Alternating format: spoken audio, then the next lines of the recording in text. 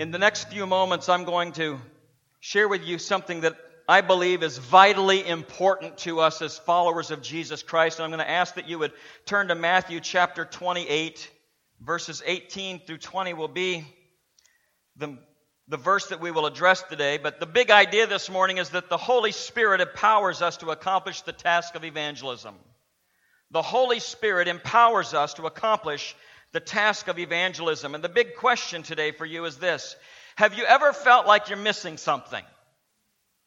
Like you're just getting by, but your life lacks something crucial, like something extraordinary? Have you ever felt like that? If so, I've got good news for you today. Somehow we, and when I say we, I'm talking this morning primarily about the American church, have managed to systematically neglect the power of the Holy Spirit. And the sad thing is that many people haven't even noticed, not only in our nation, but sometimes even in our own churches. Most still have no idea what they are missing out on.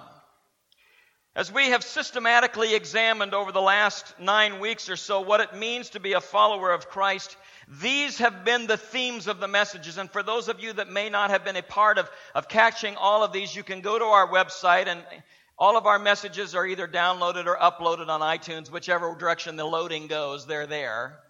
And you can listen to each of these. But we began this series by talking about being a follower of Jesus Christ. We talked about followers learn to listen to Jesus. Those who are followers learn to be with Jesus. Those who are followers learn to influence those around them. Those who are followers learn to love. Those who are followers learn to heal.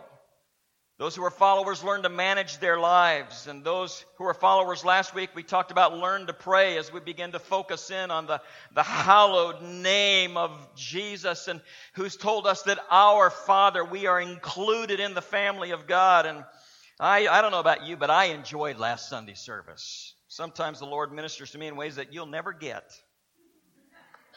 Today, as we conclude this series, we're going to talk about followers learn to be empowered. And to start this message, we're going to jump to a passage of Scripture that we use at the very first message of this in Matthew chapter 28. Beginning with verse 18, the Scripture says this: "Then Jesus came to them and said, 'All authority in heaven and on earth has been given to me. Therefore go and make disciples of all nations.'" There's the only command of the Scripture. "Therefore go and make disciples of all nations, baptizing them in the name of the Father and the Son and the Holy Spirit, and teaching them to obey everything I have commanded you." And then there's this line: "And surely I am with you always to the very end of the age." Lord, I pray that over these next few moments that you will help me encapsulate all of the stuff that you have laid upon my heart and deliver it under the anointing of your Holy Spirit. I pray this in Jesus' name. Amen. Within this passage of Scripture, Jesus says to those that were gathered around him at that point, he said, "All authority in heaven and on earth has been given to me." And as I begin to formulate in my mind exactly all that this meant, I begin to recognize as I stood outside that while we're on this earth and we look into heaven, we recognize that to our knowledge, this is all that God has created, the heavens and the earth and everything in them and on them. And so instantly, Jesus wants to relay to his followers that there is no power anywhere that he doesn't have. No authority anywhere that he does not have. He says, "I have all power of heaven." And as I begin to think about this, it's the power of heaven. It's heaven where the power originates. And he said, "I control the origination of the power, and on earth where you live, I control the demonstration of the power. You need to know that when I give you an impossible task, I also have an impossible power that the world cannot stand against, that is willing to sustain you to do whatever I've asked you to do." And then he says this at the end of that verse: "And surely," and when he says surely, he's not talking about a name. He said, "I want you to understand, let there be no doubt." This is solidified in my heart, and I need it solidified in your thinking. Absolutely understand this, that I am with you always. And then if that wasn't enough, he said this: "Even to the end of the age." Now, I know that there are people in the church who live every day in the power of the Spirit. You depend upon him. You follow him in every aspect of life, and maybe you're one of those precious few that has it all together. If so, congratulations. I cannot say that I join you because I don't have it all together yet.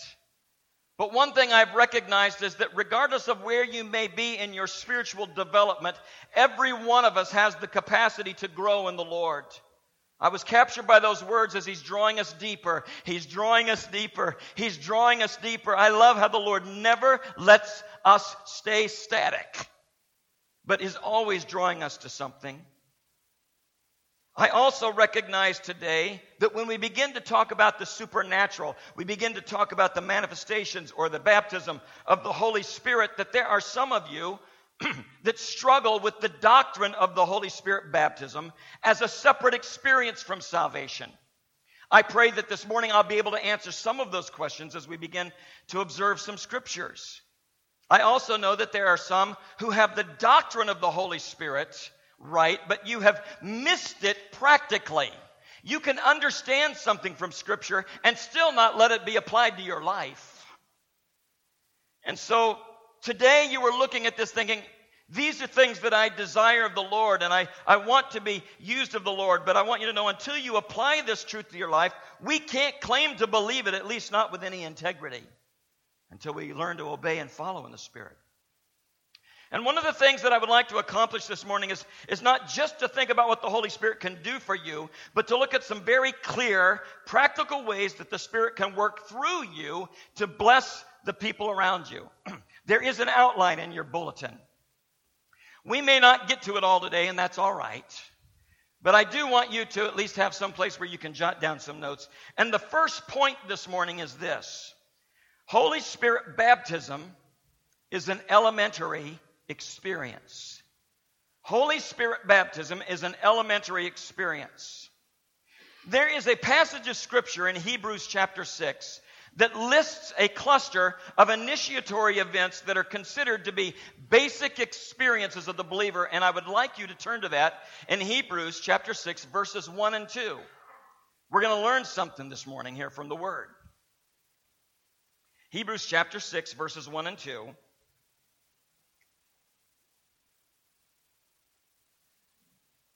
The Word of God says this, "Therefore, let us leave the elementary teachings about Christ and go on to maturity."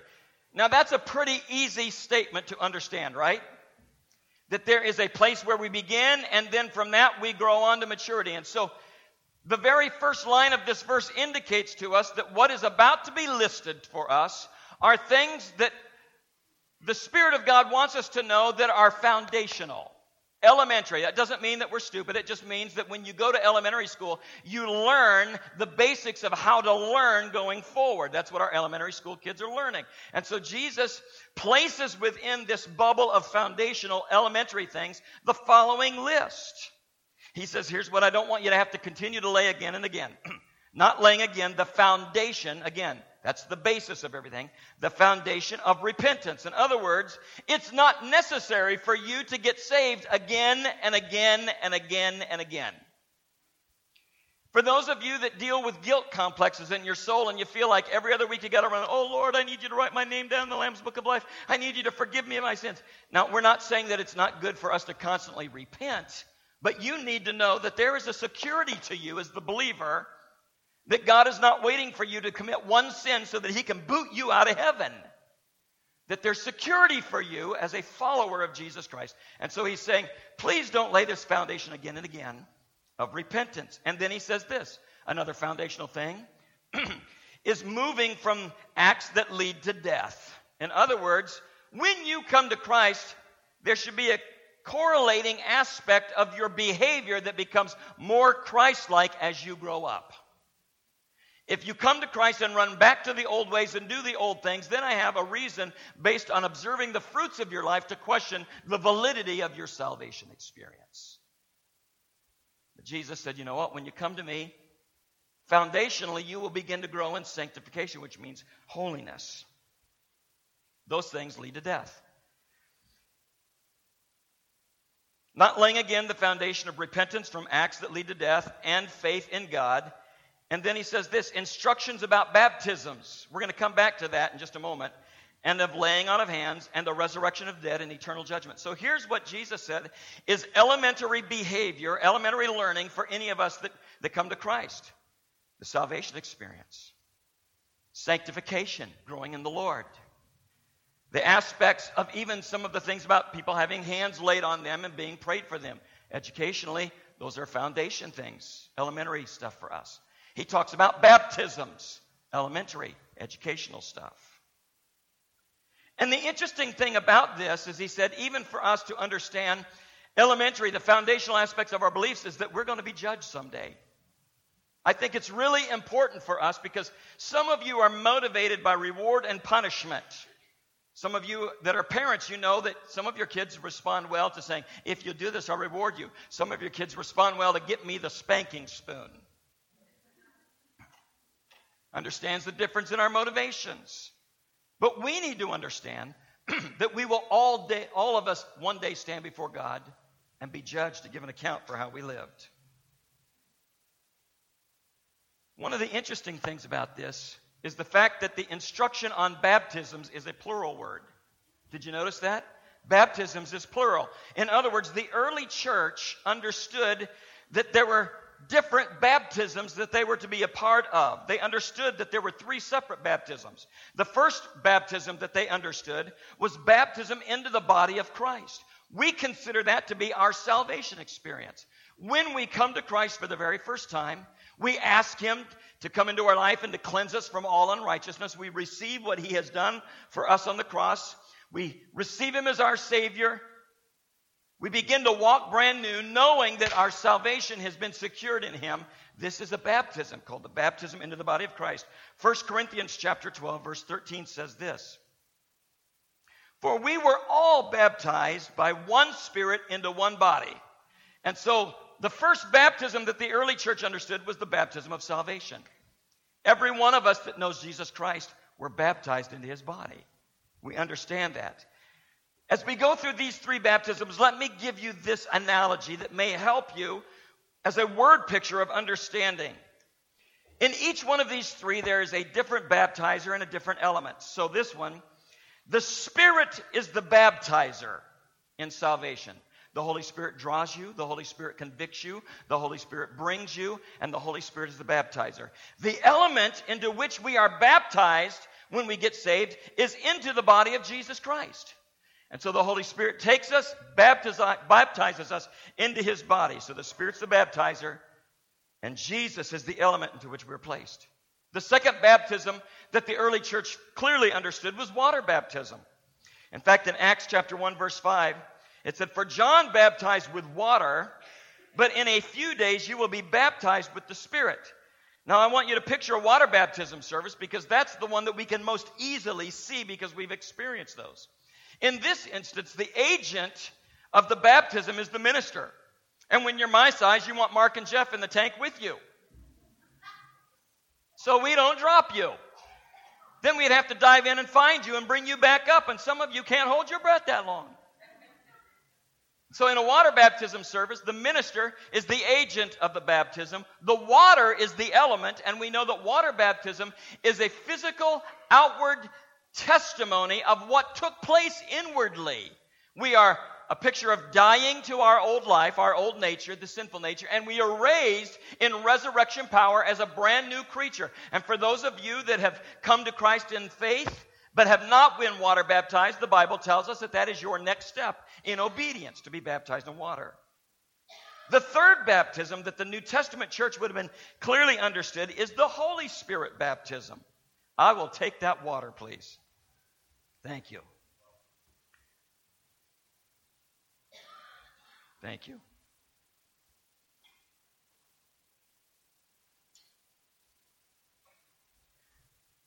Holy Spirit baptism indicates to us that the operation of the Holy Spirit is separate and distinct from regeneration, or separate and distinct from the salvation experience. One can be saved by the and be indwelt by the Holy Spirit and not be baptized in the Holy Spirit. In Acts chapter 19, verses 1 through 6, we have this passage of Scripture that allows us to begin to dig into the depths of this. While Apollos was at Corinth, Paul took the road through the interior and arrived at Ephesus. There he found some disciples. Now notice the term. He found disciples. A disciple is one who is already a follower of Jesus Christ. So this indicates to us that the people that he found have already been baptized into the body of Christ. They've already received Christ by faith. He found some disciples and he asked them, "Did you receive the Holy Spirit when you believed?" They answered, "No, we've not even heard that there's a Holy Spirit." So Paul asked them, "Then what baptism did you receive?" "John's baptism," they replied. And Paul said, "John's baptism was the baptism of repentance." There it is. You see, John's baptism was one leading you into salvation. Are you catching this with me? Understanding the difference in the baptisms? He told the people to believe in the one that was coming after him, and that is Jesus. Then Paul placed his hands on them, and the Holy Spirit came on them, and they spoke in tongues and prophesied. Tongues is the initial physical sign of the baptism of the Holy Spirit. It is either directly mentioned or implied in every instance in Acts where the Holy Spirit comes upon people. Which is why we know, as the symbol and the sign of the baptism of the Holy Spirit, that one begins to speak in other tongues, as it says, as the Spirit gives them utterance. So in this baptism, Christ is the agent of this baptism, but the element that we are being baptized into is the Holy Spirit. Christ baptizes us into the Holy Spirit. Now, to understand this a little bit deeper, we need to understand a little bit about the Feast of Pentecost, which is a Jewish festival where every age group participates, from children to the great-grandparents. And at the Feast of Pentecost, where the term Pentecostal comes from, all of the people would gather together and bring their carts of their goods and the fruits and the things back to the Cinti Center. And so from those who were farmers, they would bring carts of the produce that they had produced in their field. From those that owned orchards, they would bring fruit from their orchards to come. And from those that were fishermen, they would bring the fresh catch from the sea, and they would gather together for this magnificent festival. And they would all come together, and there was music, and there was dancing, and there was celebration. And they presented the fruit of their harvest to the Lord. Now, here's what I want you to see. This festival of Pentecost will never give us a more clear picture of the purpose of Pentecost than this. Pentecost, the baptism in the Holy Spirit, is for the purpose of bringing in the harvest. Bringing in the harvest. So when you are seeking to be baptized in the Holy Spirit, the power that God affords you is for the purpose of bringing the lost to Jesus Christ, just like the festival brought the fruit to the Lord. Now, this outpouring of the Holy Spirit is upon us today and is for us today and will enable us to do what God desires to do in us and through us. And so we have this marvelous picture of the elementary things. And one of the things I wanted you to be aware of is this. There are times in our spiritual experience where we think that salvation is enough. Lord, I've come to you in salvation. I now know that my name is written in the Lamb's Book of Life, and I'm satisfied with that. I just want to get to heaven. And being saved is enough for you to get to heaven. I want you to know that you don't have to be baptized in water or baptized in the Holy Spirit to be able to go to heaven. Being saved in Jesus, when he said it is finished, he meant it's finished. There's no other activity, no other things that you must do to get to heaven. However, we as a Pentecostal church today need to understand that when he said in Joel in a prophecy that in the last days I will pour out my Spirit upon all flesh, and begin to give some very distinct things that would happen to the young men and to the old men and those who knew and how they would see visions and prophesy. I want you to know that we are living in that days of time, and in order for us to have a great last days harvest, we need to be endued with power through the baptism of the Holy Spirit so that we can walk in a supernatural power that you cannot produce on your own, so that the harvest that we bring to God is one that he knows he brought through us.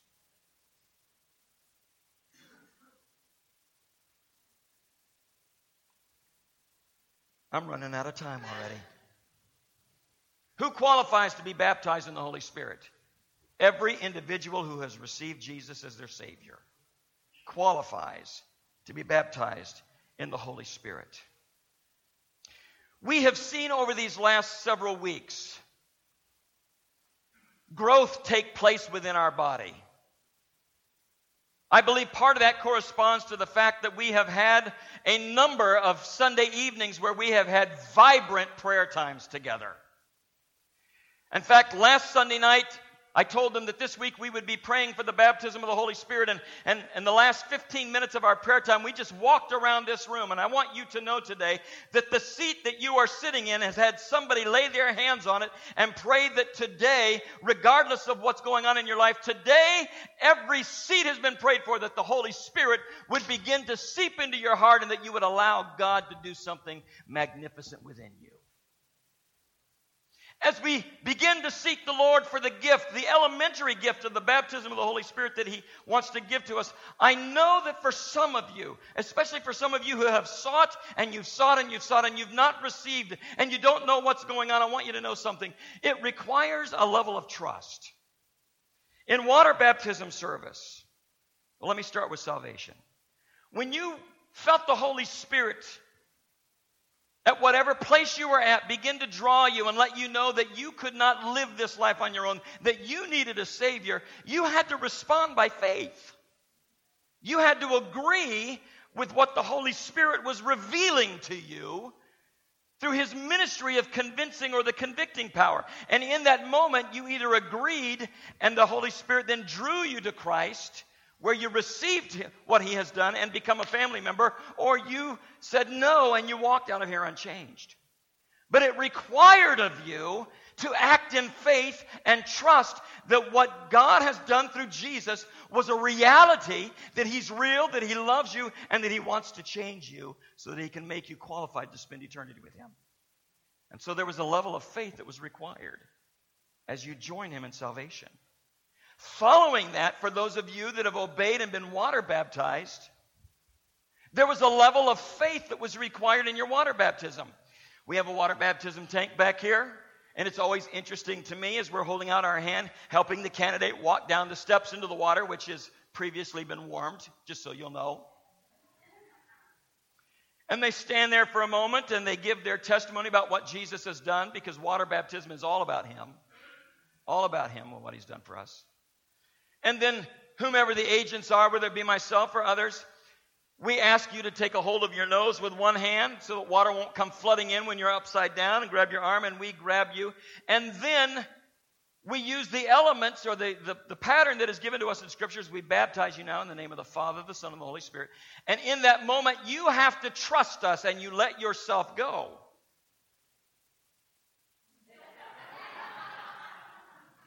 It's hard to baptize somebody who's fighting and doesn't want to go underwater. I have all kinds of stories that I do not have time for today. But in that moment, you simply trust the hands that are behind you, and we lower you. And in that moment, you had to give yourself over in trust.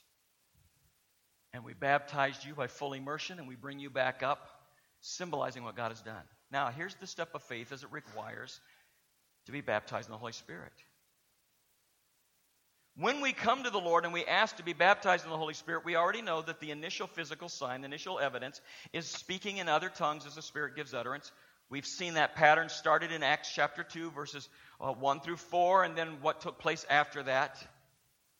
But there comes a moment when you simply have to trust that what Jesus is baptizing you into in the Holy Spirit is not something that is counterfeit. For those of you who have experienced being baptized in the Holy Spirit, the first thought that goes through your mind when you begin to speak in tongues is, this is me. This is me. Well, of course it's you. Who else did you think it would sound like? And then the enemy begins to whisper in your ear and say, not only is this is you doing it all. But I want you to know this. Our God is not the kind of God that dangles in front of us things, especially as powerful as the gift of the Holy Spirit, and then yanks it back and toys with us about that.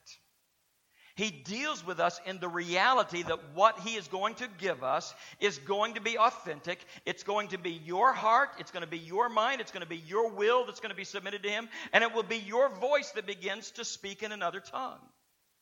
Now, here's what I believe. I believe that before you speak out in tongues, there are moments when you begin to think out in tongues, and the door just needs to be opened, that what is coming out of me is something that the Spirit has given to me. It's already been in my mind, and I'm just going to release it. It's going to sound weird, just like some of you today may have been the first time that you've ever heard somebody speak in tongues in a corporate setting of church, and you were going, what is that? And if you're brand new here, you may have wanted to run out the door. But let me tell you something. When the power of God descends in a supernatural way, there's something about our spirit that responds to that. Even though it may freak us out and it may be something that initially scares you, there's also the aspect of the Lord saying, I so deeply love you that I will interrupt what is natural and have a supernatural demonstration just to reach your heart. I don't want to serve a God that is a natural God. If it was a natural God, I could get by without Him. I need a God that will intervene in nature and pour out supernatural power upon His people and heal us need be. Whatever we need, that there's a power of God that supersedes all that is natural within us. We also need a supernatural God to help us be great testimonies. So this morning I give an invitation to you. We are going to pray for those who desire to be baptized in the Holy Spirit to be baptized this morning. And the way that we're going to do this is I'm going to ask our pastors, our deacons, spouses of the deacons, and if my wife is here, she can come and join me. And we're going to begin to wrap the service up. And then if you have a desire to be filled with this power, I had a whole other section of this message as to what the power does, but I want to leave us plenty of time to pray this morning. This is a good enough conclusion to followers. Followers are empowered. And it's an elementary thought. The Lord says this is for you. This is something that will help some of you move on to maturity. Now, I do admit when I was reading that scripture and I was sharing it with Pastor Mark, I'm going to ask our deacons if they would come forward too. Sharing with Pastor Mark, and I said, I could spend all day just on this verse alone about what elementary things are, because some of that seemed pretty mature to me. I mean, he's going, nope, that's just where you start. It's initiatory. The baptism of the Holy Spirit, when you speak in tongues, it's not that you got it and you're good forever. The speaking in tongues is the sign that you have received the baptism of the Holy Spirit, but it simply opens a door for you to walk a Spirit-filled life. And the Spirit of God will lead us and guide us in all truth. He will lead you and guide you in what to say when you need to say it. There will be moments of time when you may be put on the spot and you're going, I don't know what to do and I don't know what to say. And the Spirit said, don't worry about things like that, because I will give you what to say in the moment that you need it, because supernaturally you have opened a door to allow Him to flow through you and work through you for the purpose of bringing in the fruit of the harvest. So I'm going to ask that you would stand with me this morning.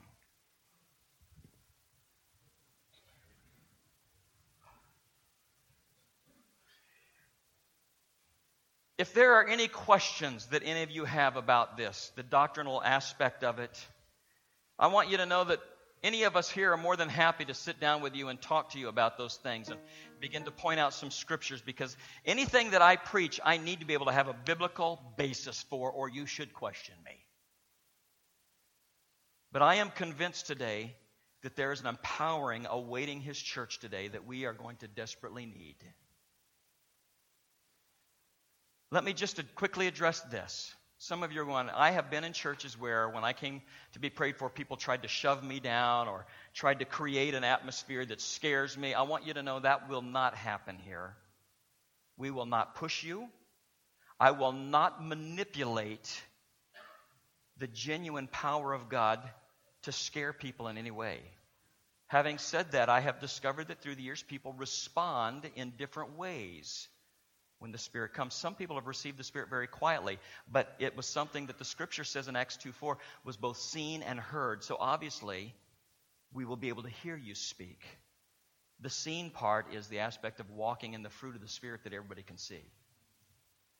I'm going to ask that they just put on some music in the back. I'm not going to have the worship team come. We're not going to try to create a scene or an atmosphere for an emotional explosion, because God just said, this is an elementary experience. This is something that when you've come to me, you're water baptized in the Holy Spirit. I've seen people saved and baptized in the Holy Spirit simultaneously. But I'm just going to ask you to examine your hearts this morning. And for those of you that were baptized in the Holy Spirit but have not used your heavenly language in prayer or have not been living an overcoming life, today may be a day when you need to just come and say, Lord, I need to pull up to the tank and have you refill me. Because the more people draw from you, the more you need to be refilled. There's a passage of Scripture when Jesus was walking in a crowd and a lady who had been sick for a number of years touched him, and Jesus stopped and he goes, hey, somebody touched me, and the disciples are looking around going, look at the crowd. Everybody's bumping shoulders. And he says, no. Virtue left me. And as I see that Scripture, I begin to understand that we need the virtue and power of Christ within us, because when you are full of the Spirit, there will be times when the Spirit will use you and virtue will leave you as the Spirit goes and ministers to others' lives. And you need to be refilled with that, because if you're running empty, you have nothing to give. And so this is for us, Grace Assembly, this morning. And so I'm going to close in prayer. And if you feel that you must go, then I'm going to invite you to leave. If you today feel like you would like to have people lay hands on you and pray for you, then we will do that and we will believe with you. If you need to be refilled with the power of the Holy Spirit, then we will pray with you for that. But we are going to do this because it is normal. It's a part of growing in the Lord. It's a normal experience, the Scripture said. It's elementary. And from there we grow to maturity.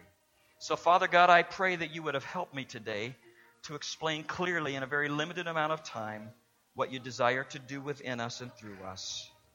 And Lord, as we close this service and now begin to open up the altar portion, I ask that you would touch each individual that is about to lay hands on people, and that you would enable us in some way to be a vessel of the Spirit, that when we lay hands on those who are yielding to the Holy Spirit, that you will give them the gift of an empowered life.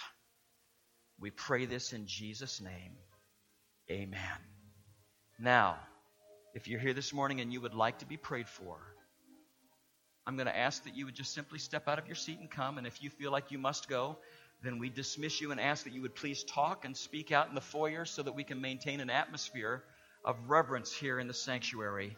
May God bless you, and may He go with you and strengthen you and open doors for you and provide for you, because He's worthy of our praise.